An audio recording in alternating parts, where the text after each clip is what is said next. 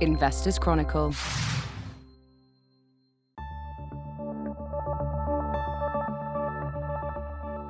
Hello and welcome back to the IC Interviews. I'm Dave Baxter, and joining me today is Craig Baker, Global Chief Investment Officer at Willis Towers Watson, who also chairs the Investment Committee for Alliance Trust. For those who don't know it, Alliance Trust is one of the biggest global equity investment trusts out there for UK investors, and takes quite an interesting multi-manager approach where it effectively delegates its investments to a selection of professional stock pickers running their own concentrated portfolio, and it aims to outperform the MSCI All Country World Index by 2% a year after costs over a rolling 3-year period. So Craig, thanks for joining us. How are you doing? I'm very good, thanks. Pleasure to be here. Good to hear. So Alliance Trust has been an interesting one to watch in the last year or two. I suppose like some of the other kind of big global equity names, if you look back a few years, it had a bit of a kind of tough time trying to keep up with the kind of global index, trying to keep up with that big rush of the big US stocks and so on. But it has been holding up a bit better both last year and kind of this year as well, which perhaps might seem surprising given market conditions. Maybe to kick off, what has been kind of driving the performance of the trust versus the index in recent times? Yeah, so relative to the index, as you say, we performed well in both 2022 and so far in 2023, which have been very different environments. And I think what that shows is that it's really stock selection that's driving everything. So we're not running big macro positions, so we don't have big country bets, we don't have big industry bets. It really is driven from the bottom up through stock selection, and we actually design it that way. We pick managers that think about the world very differently, so that when you combine them, they're not taking an overall style bet. They really are having stock selection come through, and that's exactly what's been happening this time. As you say, there was a period where it was very concentrated in a small number of stocks back in 2018, 19, 20. And that was a tough time for active management if you weren't overweight those 2 or 3 stocks. In particular, it was Apple and Tesla that were driving those markets. We had nothing in both of those stocks, and that was tough, although even in that period we managed to just about keep up with the strong performance from the index itself. What you've seen in 2023 is that, yes, there are 7 stocks that have driven the market. They're being referred to as the Magnificent Seven, very large US growth stocks, technology stocks in particular. We've actually been slightly underweight that 7 as a group over the whole period. We're pretty neutral at the moment overall, but we've still had that very significant underweight Apple and Tesla, for example. But now it hasn't just been those stocks that have been driving it. We've actually had very strong performance from being overweight Alphabet, Microsoft, Amazon, for example. And so we haven't really had that as a big headwind. It hasn't been a positive for us in relative terms, but it hasn't been a big negative because we haven't been significantly underweight the whole 7. And so it's really been good stock selection from the rest of the portfolio that's come through in both 2022 and 2023. And I think that's because you've started to see fundamentals really have more of an impact on stock prices outside of those small number of stocks we've just talked about. And that probably wasn't the case if you go back a few years ago, where perhaps there was more retail flows that were driving performance and fundamentals weren't really coming through. There were a number of stocks that the companies were beating earnings expectations in the market quite significantly, but still getting hit in stock price terms.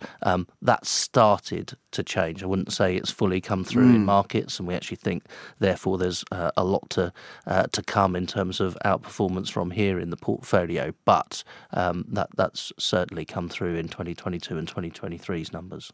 Yeah, it will be interesting to see if we see more of that kind of market dispersion come through. Perhaps people would attribute that to, factors like kind of rising interest rates and more kind of creative destruction and so on. I suppose what interests me about the portfolio is, of course, as you mentioned, there's a very pure focus on stock picking, and you have these kind of different I suppose, almost best ideas portfolios, and then that kind of creates an overall fund. But as you mentioned, some of the kind of big prominent market leaders are still pretty present in Alliance Trust. So, Alphabet and Microsoft, both pretty big holdings.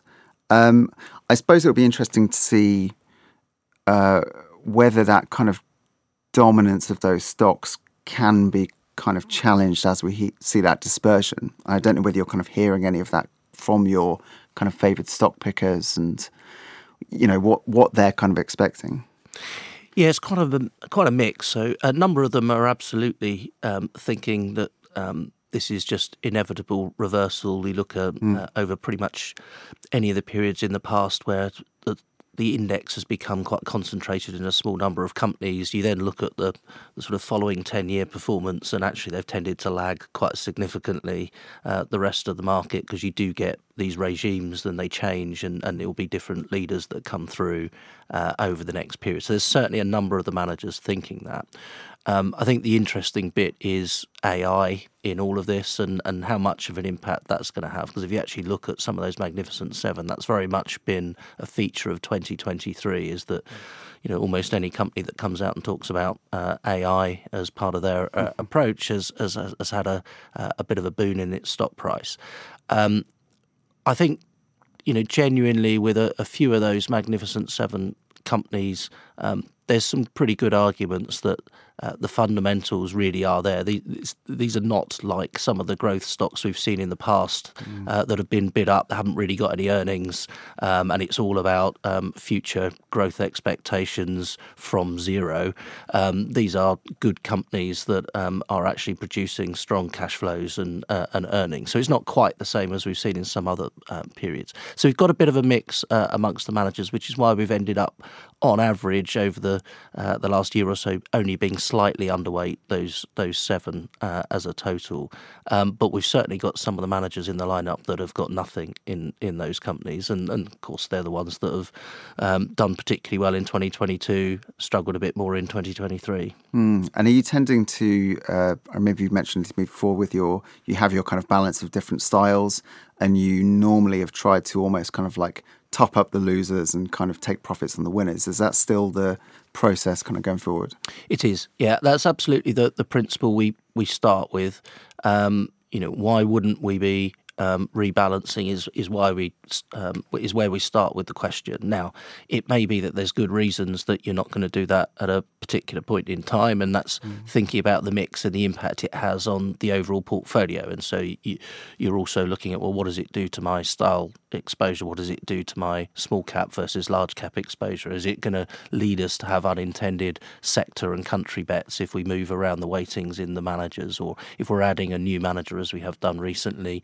What impact does that have? So all of those things come into the mix. But as a general principle, yes, we would be looking to, on average, be taking some capital away from the ones that have done particularly well, where it's been driven by their style. If it's just been driven purely by their stock selection, you're less quick to make that change. But even then, ultimately, some of those could well reverse. And so that's a general principle, is adding to those that have had a tougher time because of their style, and taking away from those that have had their style in favour for a period of time.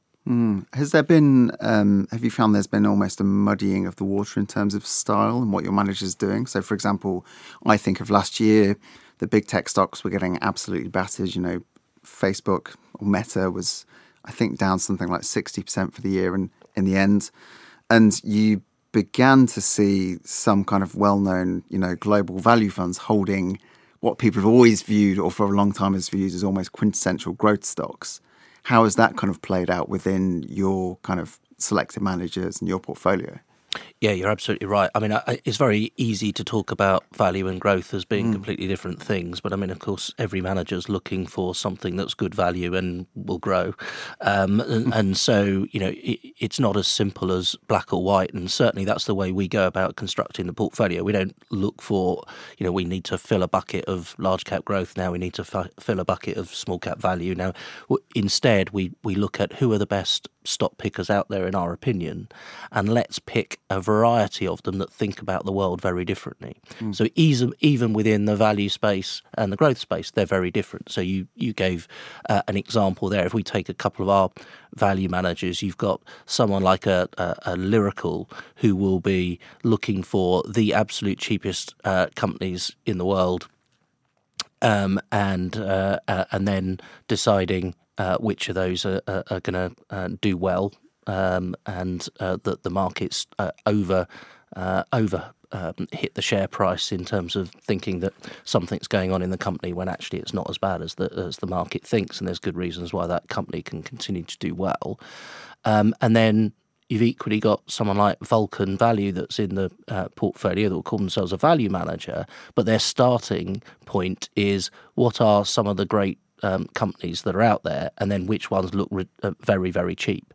So those two managers will almost never have the same stock in their portfolio, but they're both value managers, but they're coming at it quite differently. And so Vulcan's actually done very well. In fact, it's probably the best performing manager we've got over 2023, because they've actually got a number of companies that people might look at and say are quite growthy in nature, but actually their view was that they were well below their intrinsic value, whereas Lyrical's underperformed in 2023, did well in 2022, but has underperformed in 2023 because they've got a very different starting point within that value universe. And kind of sticking on that theme, what would, as you say, the kind of the different managers you back at, they're quite disparate, take different approaches, but what to you defines a kind of a good stock picker? And I suppose a question that's very relevant to our listeners, given active management can sometimes have quite a spotty record. You know, what makes you stick with a manager and what makes you finally kind of quit a manager if they've been struggling? Yeah. So, I mean, ultimately, what we're trying to find in this portfolio is genuine stock pickers that have got quite a long-term time horizon, and they think about risk more in terms of permanent loss of capital in the companies that they're investing in, rather than risk relative to a benchmark or relative to the peer group. We can worry about what the overall portfolio looks like relative to the benchmark and manage risk in terms of the weightings we put to the various stock pickers, and we can pick stock pickers that think differently and solve it that way. We don't want them to be thinking about that. We want them to have quite a long-term time horizon. And so that is relevant to both parts of your question. So firstly, we're looking for people that have got a track record of being able to take long-term views on stocks, hold on when things aren't going their way in share price terms if they're still confident in the fundamentals of the company, and have got a track record of doing that through different market cycles. And so that's essentially what we're looking for. Often it's individuals that have worked in the industry for a number of years, maybe worked at some large organisations, really learnt their trade through different environments from some high-quality investors of the past, and then maybe over time have ended up starting their own shop, their own boutique asset management firm, and they can run assets exactly the way they want to. They can control their own destiny in terms of not having to grow the business too large, have their own investment alongside those of clients, and have an alignment of interests that way. Often, if you look through the portfolio, those are the kinds of organisations we've got in here, and kinds of individuals that we've got in here. What it also means, to your second part of your question, you know, if we're looking for people that think long term, we need to think long term in terms of how we're evaluating them. And so when we're looking at the performance of a manager, what we're really trying to do is dig down into what are the component parts of that performance, what's actually driven how they've done relative to the benchmark. We don't mind if they've underperformed, if you would have expected them to underperform with their style and approach over that period.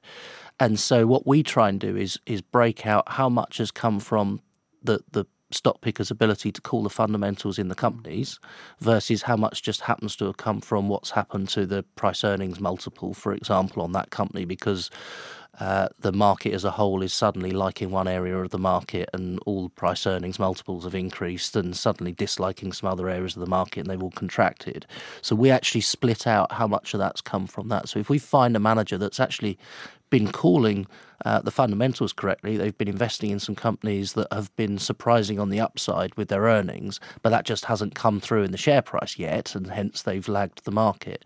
We'd be adding money to those managers because their style's been out of favour. Whereas clearly you could have a manager that's outperformed, but actually, in our opinion, they've actually been calling the fundamentals wrongly in some of the managers. They've got lucky because there's just been multiple expansion. Anyone in their area of the market would have done well. We might actually be concerned about that manager. And so it's not always just whether they've outperformed or underperformed. It's what's driven that outperformance or underperformance. And the other thing is, has anything changed in the proposition of what we bought the manager for in the first place? And so the most likely things that make us want to take a manager out will be something like the key individuals left, or they've started to grow the assets too large that they can't actually add the kind of value that they used to in the past, or there's been a change in ownership and we're concerned about the culture of the organisation going forward. Those kind of things are more likely to make us change a manager rather than just short or medium-term performance. And are there any red flags that would point to, I suppose, the risk of so-called style drift? So this is something we think about a lot. If you have I suppose in recent years, it's tended to be a topic of most relevance to value managers when value was very out of favour. There was a worry that a value manager would kind of drift into, growth investing in order to try and shore up their bad performance. And then finally, when value does come good, they're not really in the right position to take advantage. Yeah, it's a great question. This is what we spend a lot of our time on. It's a really important part of it, particularly with a multi-manager approach like this, because what we don't want is them all to start moving towards whatever the style is that's been doing well recently, because then the whole idea of having a style-neutral portfolio goes out the window. And so we spend a lot of time on this. It's actually quite difficult because of your question earlier around, well, everyone's a bit value and bit growth, and there'll be times where you end up in stocks that maybe look a little bit growth when you're a value manager and vice versa. So it is a tough thing to do. And ultimately that comes down to a lot of qualitative research that we do into these managers. So we'll be spending time with them on a very regular basis, going through the stocks in the portfolio, trying to understand why they invest in them. And just as importantly, why they haven't, for example, taken profits on stocks that have done well. But your example's a good one in that a lot of value managers just had a number of years of underperformance and capitulated to a certain extent and just couldn't continue to run that business risk. And so that's exactly the sort of thing we're trying to keep an eye on and see whether there is a drift in that. It comes through quite easily in ours because we start to see if the overall portfolio starts to have a style bias, because normally it's pretty style neutral. And if we're continually having to change weightings because more and more managers are drifting towards the same style, it becomes fairly obvious to us in the Alliance Trust portfolio. Yeah. And looking, I suppose, at the portfolio itself, we've mentioned some of those kind of big US names that are prominent in the portfolio, which may seem it kind of may make it look in line with the broader market. But what are the kind of interesting calls currently within the portfolio that perhaps make it stand out from if I was simply to buy an MSCI World Tracker or so on? Yeah, so one of the measures that people often use about how different an active portfolio is to the benchmark is a term called active money, where it actually looks at from a score of 0 to 100, 0 means you're exactly in line with the index, so you've got no active money. 100 means you've got nothing, you don't own any of the stocks that are actually in the index, so you look nothing like it. Most portfolios might be in the 50, 60% type thing. You might have some punchy single manager portfolios that are up in the 70, 80% type numbers. Most multi-manager portfolios much lower. Because we run these concentrated portfolios, our active money is actually quite high, close to 80%, even with a multi-manager approach. So actually it's very different from the benchmark. But of course, as you say, if you look at the list of top 10 positions, it's got some of the largest stocks in there. If we take the most active positions, the biggest active position is that we've got almost nothing in Apple, and Apple makes up more than 4 or 5% of the benchmark. And yes, we've got Alphabet as an overweight, but other big overweights, we've got our Visa, MasterCard, United Health Group, Petrobras, Amazon we've mentioned, but Airbus, HDFC Bank in India, and a few others like Mercado Libre. So there are some different names just in the top 10. But I think the interesting thing about the way Alliance Trust is designed is that it is not all about the top 10 stocks. They make up a smaller proportion of our portfolio than maybe many others. It's actually quite a diversified portfolio because you're asking these stock pickers to pick their very best 20 ideas anywhere. They're not typically just going to be the largest 20 stocks, and there's actually quite limited overlap between what the managers are owning. Clearly in things like Alphabet and Amazon, we have got a number of the managers owning them, and that's why they end up being in the largest overweights. But for the vast majority of stocks in the portfolio, only one portfolio manager owns them. And so there's some quite interesting names in there that wouldn't be found in a lot of active portfolios that are out there, and hence why we've been able to significantly outperform the peer group over most of the periods over the last few years. And as you mentioned, I suppose the underweight to Apple is quite an interesting, you're taking a view by not taking a position. What do you hear from your stock pickers on, that kind of thesis? Why are they not kind of being drawn to that like many other investors are? Yeah, it's an interesting one because, unlike if you ask a typical single manager to run against a benchmark and think about risk relative to that benchmark, they have to spend a lot of time thinking about their underweight position to something as large as Apple. Because we ask each of the managers to think more in terms of permanent loss of capital rather than that risk relative to benchmark and just pick their 20 best ideas, they're not actually sitting there saying they're particularly negative on Apple. In fact, most of them would say it's a good company and they're reasonably positive about it, but it just wouldn't be in their top 20 ideas. And most of that's just purely down to the fact that it's had such a strong run performance-wise that they don't see that as the most obvious winner over the next 5+ years, given that it's been such a winner over the last decade plus. And so it's more that on Apple in particular. They're not having a negative view per se, but of course it does come out that way. That's about the only stock that's large enough that that's the case in the portfolio. As I said, Tesla's the next biggest underweight, and whereas it's a 4% underweight in Apple, it's only a 1% underweight in Tesla because Tesla's only 1.2% of the index. Yeah, and I suppose speaking again about kind of market concentration and that kind of thing, it's interesting that the trust is, technically kind of underweight to North America, but you still have a big weighting in America, like many global portfolios. Do you get any sense from your stock pickers that kind of US dominance will end? People always argue that the US is just so hard to beat in terms of building world-leading companies and so on. Yeah, I mean, if you look at the ones that are running a truly global portfolio, on average, they're quite significantly underweight the US, and have been for virtually the whole period we've been running the trust. That's around 6.5, getting on for 7 years now.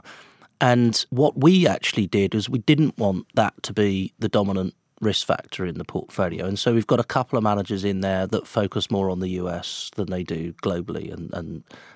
So that includes Vulcan and that includes Lyrical, who are in the portfolio and primarily invest in US. They can invest elsewhere, but they primarily invest in the US. That's their real skill set.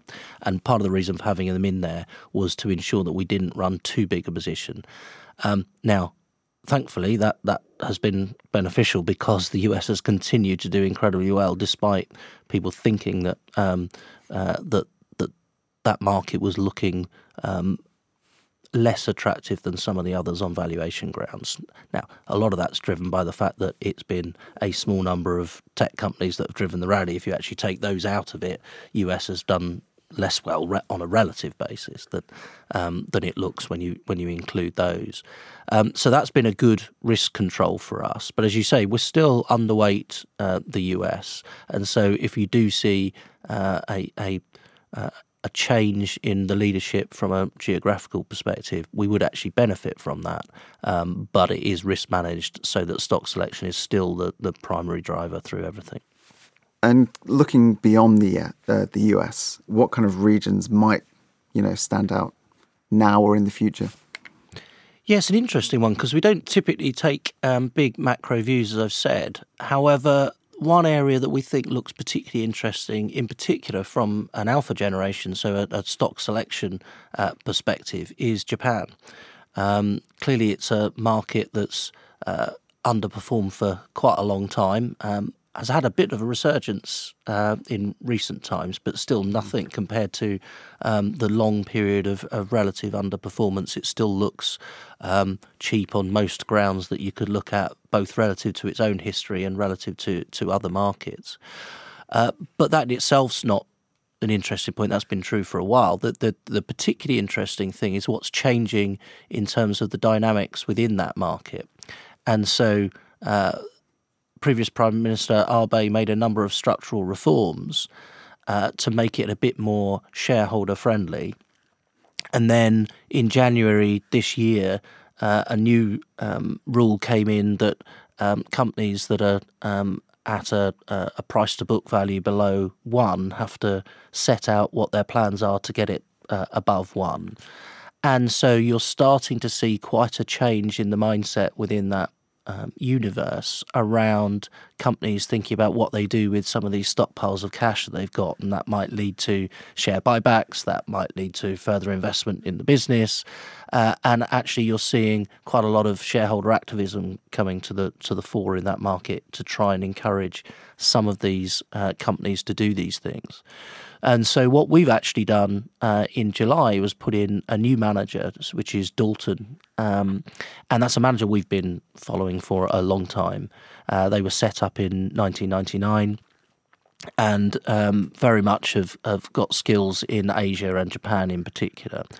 And their 20-stock portfolio that they're now running for us is going to be focused on Japan, a bit more in the mid and small cap space, but really trying to take advantage of exactly what I've just talked about and looking for companies where they think the management is aligned to shareholder interests and is going to start working on some of these things, picking what they think are particularly undervalued companies that can benefit from the use of cash on the balance sheet or whatever it might be to be a bit more shareholder friendly and drive returns. When you then add that to the fact that the market as a whole looks pretty cheap and they're in a different environment in terms of inflation and interest rates than the rest of the world, it actually looks a pretty attractive proposition from our perspective.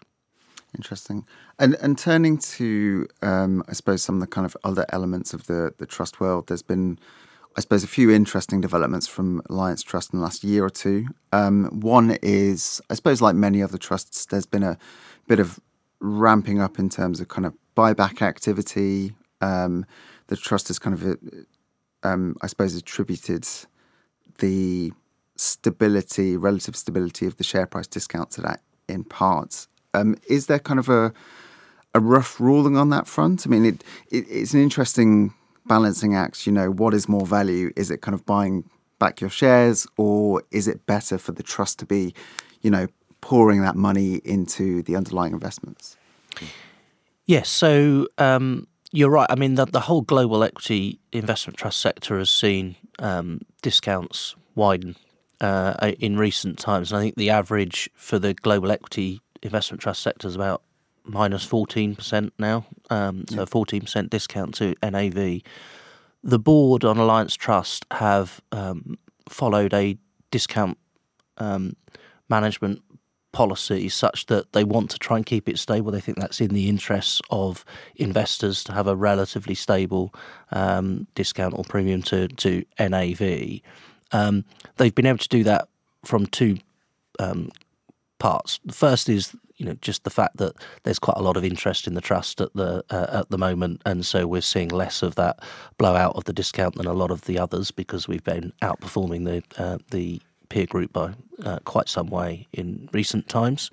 So that's a good part of it, and then part of it has been continuing to do buybacks as appropriate in order to ensure that it does stay at a sensible discount, and it's pretty much stayed around 6% for quite a few years now on the discount side of things, whereas, as I say, the sector has gone out to about 14% discount, so that's quite a big difference to others.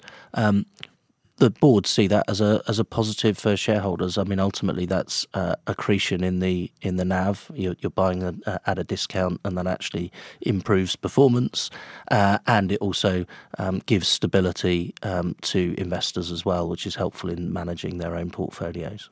Yeah, but again, an interesting, I suppose, opportunity cost. I was quite enjoying some comments from the chairman of the Invesco Asia Trust recently, talking about why they hadn't done buybacks, and he was talking about there were some great long-term investment opportunities on the horizon, and he said something like, "We do not want to stand in the way of that." Another, I suppose, interesting development has been on the kind of dividend front. You know, you have seen some big dividend increases from the trust in its recent history, in part, I think, using kind of revenue reserves that had built up over time. Should we kind of be expecting to see more of that trajectory, and what effect does that kind of have when it comes to the actual investment portfolio? You know, do your stock pickers need to focus more on natural income? Does yield begin to play more of a part in the portfolio? Yeah, it's always a balance, isn't it? I mean, the ultimate objective for the trust is to be a core investment that delivers a real return over the long term through a combination of capital growth and a rising dividend. So it is looking for a rising dividend, and the trust is a dividend hero. It's now increased its dividend 56 years in a row. And of all the AIC dividend heroes out there, it's actually had the highest 5-year growth in dividends. So it's now sitting at a pretty attractive dividend yield relative to a number of others in the global equity sector. But it's not an income fund per se. This is just trying to give a balance of good returns from capital growth, but also a rising dividend, and that's something that will continue. There was a big reset last year with a very significant increase in the dividend to make sure the yield was at a position that the board thought was appropriate, and the board talked to a number of the investors in the trust to check what would work for them. And so have come to that balance of where they think's the right spot. So yes, I would expect to continue to see rising dividends after 56 years. It's unlikely that we're going to want to be stopping that now. The big advantage of Alliance Trust relative to most is just the huge set of revenue reserves and wider reserves that the trust has got, and so it is able to do that for a number of years, almost regardless of what's happening in the markets at the particular point in time. As it happened, the dividend was covered in 2022 by the yield on the portfolio, but if there are years where that's not the case, they can continue to smooth that out through the use of the reserves as appropriate. Is that yield something you guys think about much? I mean, I think I recently looked, and I think it was around 2.3%, which, as you say, is not bad for a global fund, though. Of course, you can find bigger yields elsewhere. Yep. UK equities, alternatives, even bonds now, which is quite a change. But is that kind of what kind of focus is that? So in terms of how we manage the portfolio, it doesn't really affect us too much. We've been able to cover the dividend in most of the recent years with the natural yield on the portfolio. So we certainly don't set any of the stock pickers limits on what they have to do. They don't have a minimum yield they have to achieve or anything like that. Of course, by its nature of us picking managers that think about the world differently, some of them actually, as part of their natural process, have dividend yield as an important part of what they're looking for in the stocks that they're investing in. Others don't, and that's quite a big mix between the managers. But as a result, you tend to end up with a natural yield on the portfolio that doesn't look wildly different from that of the index. Now, if we ever needed to, we could add more income-oriented type managers to the portfolio. That's one of the advantages of the multi-manager approach. You don't have to suddenly ask managers that don't think that way to have that as part of their process suddenly. You could just add other managers that do. But that's not something we need to worry about in the short to medium term. The natural yield on the portfolio is absolutely fine, particularly when you allow for the reserves that are in place as well. And speaking of kind of the approach, and I suppose the approach can evolve over time. If you look at some of kind of Alliance Trust's big rivals, I suppose one interesting difference that springs out to me is the fact that some of them do delve slightly beyond just the equity space. They may kind of, look at private equity trusts and that kind of thing. Is that ever something that would be a consideration for you guys, or is it always the aim to be kind of the base equity exposure and then leave those elements elsewhere? So when we took over the trust back in 2017, one of the things that the board had done at that time was to do a full strategic review of what they wanted the trust to be. And at the time, that it had a number of things outside traditional public equities. That included private equity, that included some mineral rights, that included some real estate and a few other things. And also included Alliance Trust Savings as part of the overall portfolio. At that time, they took the view that they wanted to move back to the roots of being a pure public equity investment trust, and that's how we've been managing it since that. It took a couple of years to wind down some of those positions, but certainly over the last 3 years or so, it's been a fully invested public equity portfolio. Now, could the board decide to evolve that through time? Of course. But as it stands today, the remit is to keep that as a public equity portfolio. Of course, that's been beneficial in recent times, and a number of trusts out there are struggling with some of their private markets positions in the portfolio. And of course, that it's all about how you manage those private markets positions. There's nothing inherently wrong in doing that. It has potential advantages, but it can have implications on your portfolio and what that can do to gearing in the portfolio if the market's falling and you've got private market positions and they can grow in size in the portfolio. Thankfully, we've not had any of those issues at all over the last few years.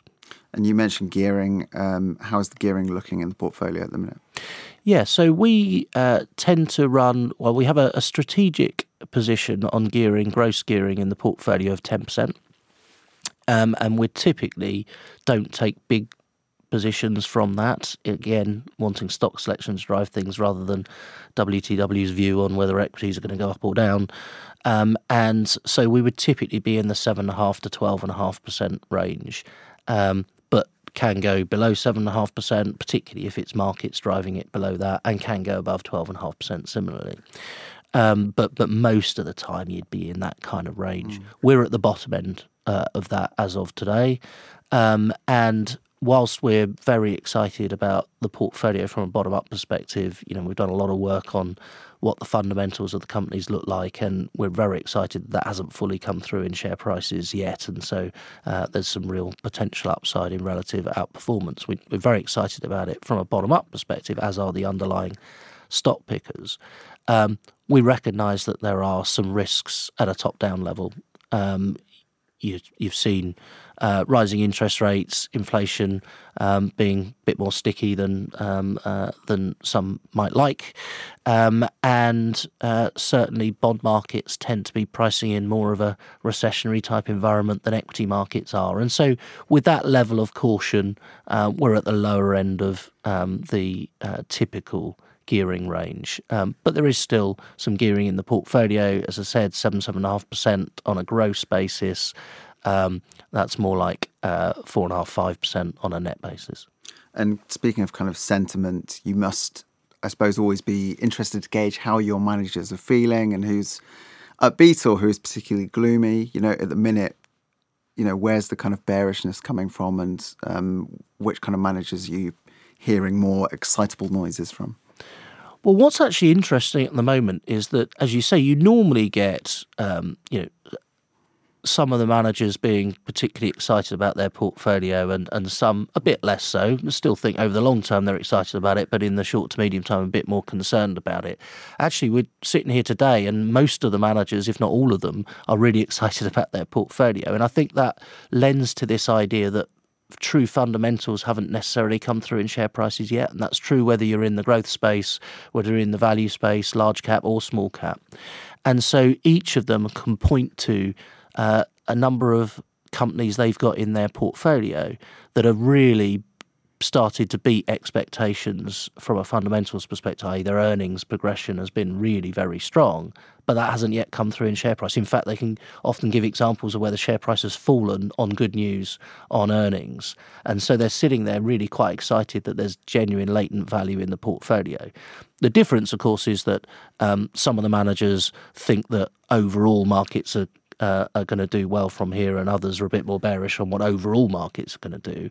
But the common trait at the moment is that they're all very excited about the individual 20 stocks that they've got in their portfolio. And I know, it's easy to look at it and go, well, yeah, but everyone always says that of their own portfolio. But actually, you do tend to get normally periods where it's more the value managers that are excited about their portfolio or more the growth managers. At the moment, genuinely, there's interest from both of them. So those managers who are exposed to some of the stocks that have been really flying this year, we've mentioned tech and so on, have they been resisting the temptation to sort of take those profits? They have. I mean, there aren't really any managers that have, loaded up on all of the Magnificent Seven, if you see what I mean. So, even within that, there's been some, taking some profits on a couple of the stocks and adding a bit more to a couple of the others even within that.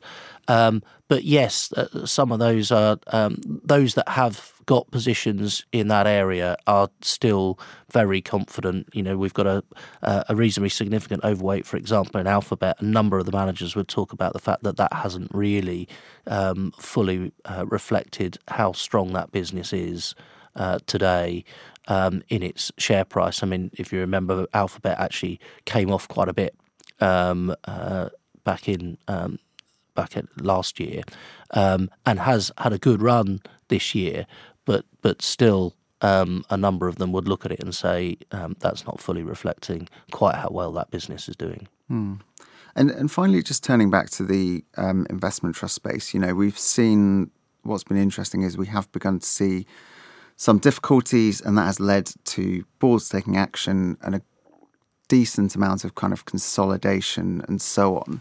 What does that mean for Alliance Trust? I mean, would Alliance Trust potentially be one to kind of take on some of these trusts and expand even further? Would that be a good thing for the future? Yeah, a good question. I mean, it's really one for the board rather than us in terms of what that might mean. I mean, the main thing from our perspective is what it's meant is that the peer group's been looked as though it's done better than it really has, because some of the poorer performing trusts have dropped out of the peer group. Survivorship bias. Correct. Yeah. So there's more survivorship bias. So we've significantly outperformed the peer group, but if you actually recalculate the peer group to include all the ones that were in there at any particular point in time, we've outperformed by quite a lot more than that, which is interesting. So that's probably the biggest impact it's had on us from WTW perspective in terms of how we're managing the trust. As to whether, the fact that Alliance Trust has been one of the best performing of all the trusts and has got less of a discount to NAV than any the other trusts, as to whether that means there are acquisition possibilities, I'll have to leave that one to the board. We shall wait and see. Well, I'm afraid that is all we have time for, but very interesting discussion. So, Craig, thanks for your time. And thank you to everyone for listening.